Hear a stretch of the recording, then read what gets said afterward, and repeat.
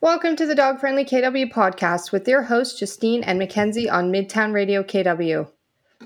So today we are going to discuss behavioral euthanasia. So we'll start off this episode by saying that this is obviously a very challenging topic. So we'll give a bit of a disclaimer that if you have had an experience related to behavioral euthanasia, that this might be a really difficult episode for you to listen to. So just something to consider. And if you are considering behavioral euthanasia, this episode is not meant to be a tool for decision making. Behavioral euthanasia is a decision that should always be decided in consultation with multiple professionals, including your vet, behavioral therapist, trainers, whatever that looks like for you. So, to get us started, let's talk about what behavioral euthanasia is. So, Mackenzie, what do we mean when we say behavioral euthanasia? Yeah, I feel like this is something that is just not brought up a lot in the dog owner world. It's looked at as being something very negative, but what it really means is behavioral euthanasia is the term used for humanely ending a dog's life because of severe behavioral issues. So, me personally, when I think of behavioral euthanasia, I think of a dog that you have literally gone to the ends of the earth to try and help. You have gone to multiple trainers. You have tried to rehabilitate the dog in whatever capacity you can.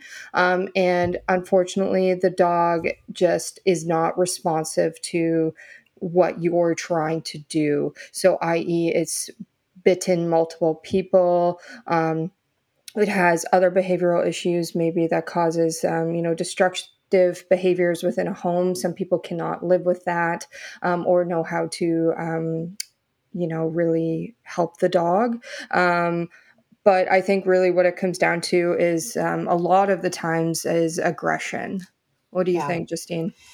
Yeah. I mean, when I was kind of reading up and planning out this episode and doing some research, it seems like, and from what I read online, there's a lot of misconception as to what behavioral euthanasia looks like. And I think in a lot of cases, what we might see in the media or what we might hear about or, is portrayed in like film and in movies that, a dog bites somebody and we put them down. That's not what behavioral euthanasia typically looks like. Has that happened? I'm sure it absolutely has. I'm sure there's lots of folks that have taken kind of the one and done mentality, but that is not the intent behind behavioral euthanasia. It is meant to be a last resort. And that's something we're going to talk about in the first half of today's episode is we're going to talk about what is behavioral euthanasia and what is it not. And I think unpacking this a little bit helps us to offer maybe some compassion towards people who are maybe struggling with this decision or have had to grapple with this in the past. Because I think for anybody who makes the decision to become a dog owner, this is not a decision that comes lightly, and this is not a decision that is in any way, shape, or form easy for anybody to make. So let's dive into what behavioral euthanasia is and what it isn't. So, Ken's get us started. What is behavioral euthanasia if we're to break it down a little bit deeper? So, like mentioned, it's a last resort option when there are significant safety concerns for either humans or other dogs, a lot of the time. Safety in regards to dog to other dogs, humans, and just the community in general. You know, I'm in my head, I picture a dog that is like lunging at individuals or other dogs with like, snarling teeth. And yes, a lot of the time, most of the time, that is a training issue. But if you have gone to trainers to try and help that dog, and that dog again is just not, it's not clicking, then there's something else going on in the dog's brain that may or may not be able to be fixed. Yeah. And I think I think typically behavioral euthanasia is a response to true and severe aggression, because I think aggression is a word that we toss around pretty lightly in the dog world. Agreed. And it's often the things we see that we label as aggression, they're actually not. A lot of like reactivity behaviors people will label as aggression. And in most cases, those actually are not instances of aggression. There may be instances of overexcitement Or or fear. frustration or Yep. fear. Absolutely. But it's not true aggression. That dog does not have an intent to harm someone or something. They're just maybe overstimulated or overwhelmed. And the way they respond to that is through, barking, and maybe they sound scary, but it's not that true and severe aggression. And I think the key part is that often when we're turning to behavioral euthanasia, that dog is unlikely to respond to rehabilitation. And in some cases, the dog might also be incredibly unpredictable, and there's no pattern to Mm-hmm. their aggression. So you can't identify that, okay, my dog displays signs of aggression when X happens, so I'm going to prevent X from happening to keep my dog and other people or other dogs safe. Yeah, this is a big one. And again, removing that predictability, you as a human have no idea when shit's going to go down. Like, no idea. And this kind of goes into the last point that we have here is it's an option when the dog's quality of life has decreased so much that euthanasia might be the only option.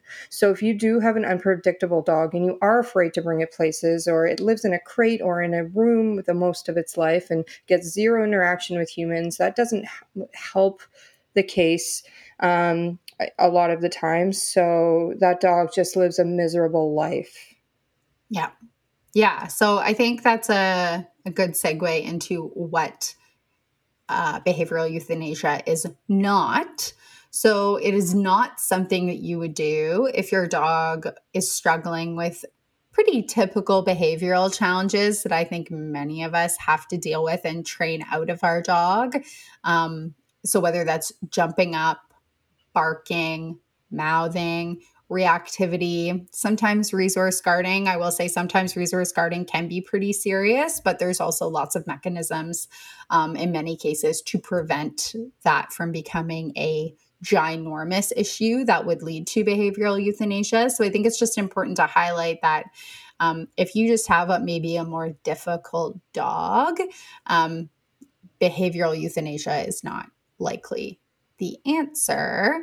And it's also behavioral. I knew I was going to mess up saying that at some point. It's such a mouthful.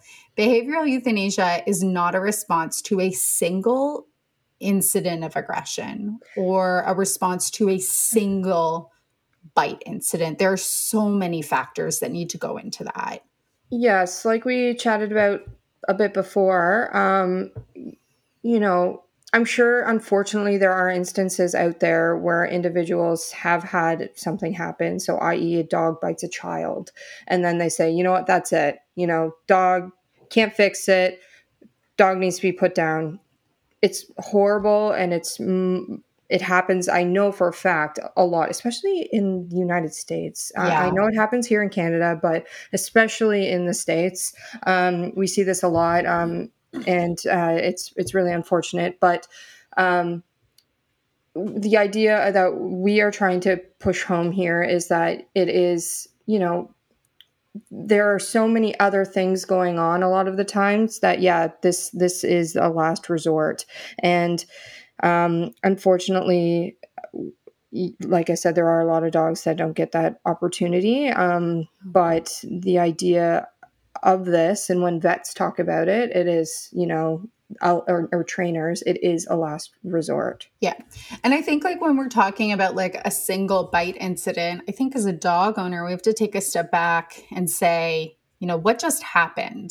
Mm-hmm. So, I mean, Marshall has bit me and Marshall has bit you. Mm-hmm. And on both occasions, we both took a step back and said, oh, I fucked up. Exactly. We looked at the situation and we said, what did we do wrong as Yes. humans? What did we do wrong? We didn't look at Marshall and say, you're a bad dog. We took a step back. We calmed our brains for a second and we replayed the situation in our heads and went through different scenarios of why that would have happened. Yeah.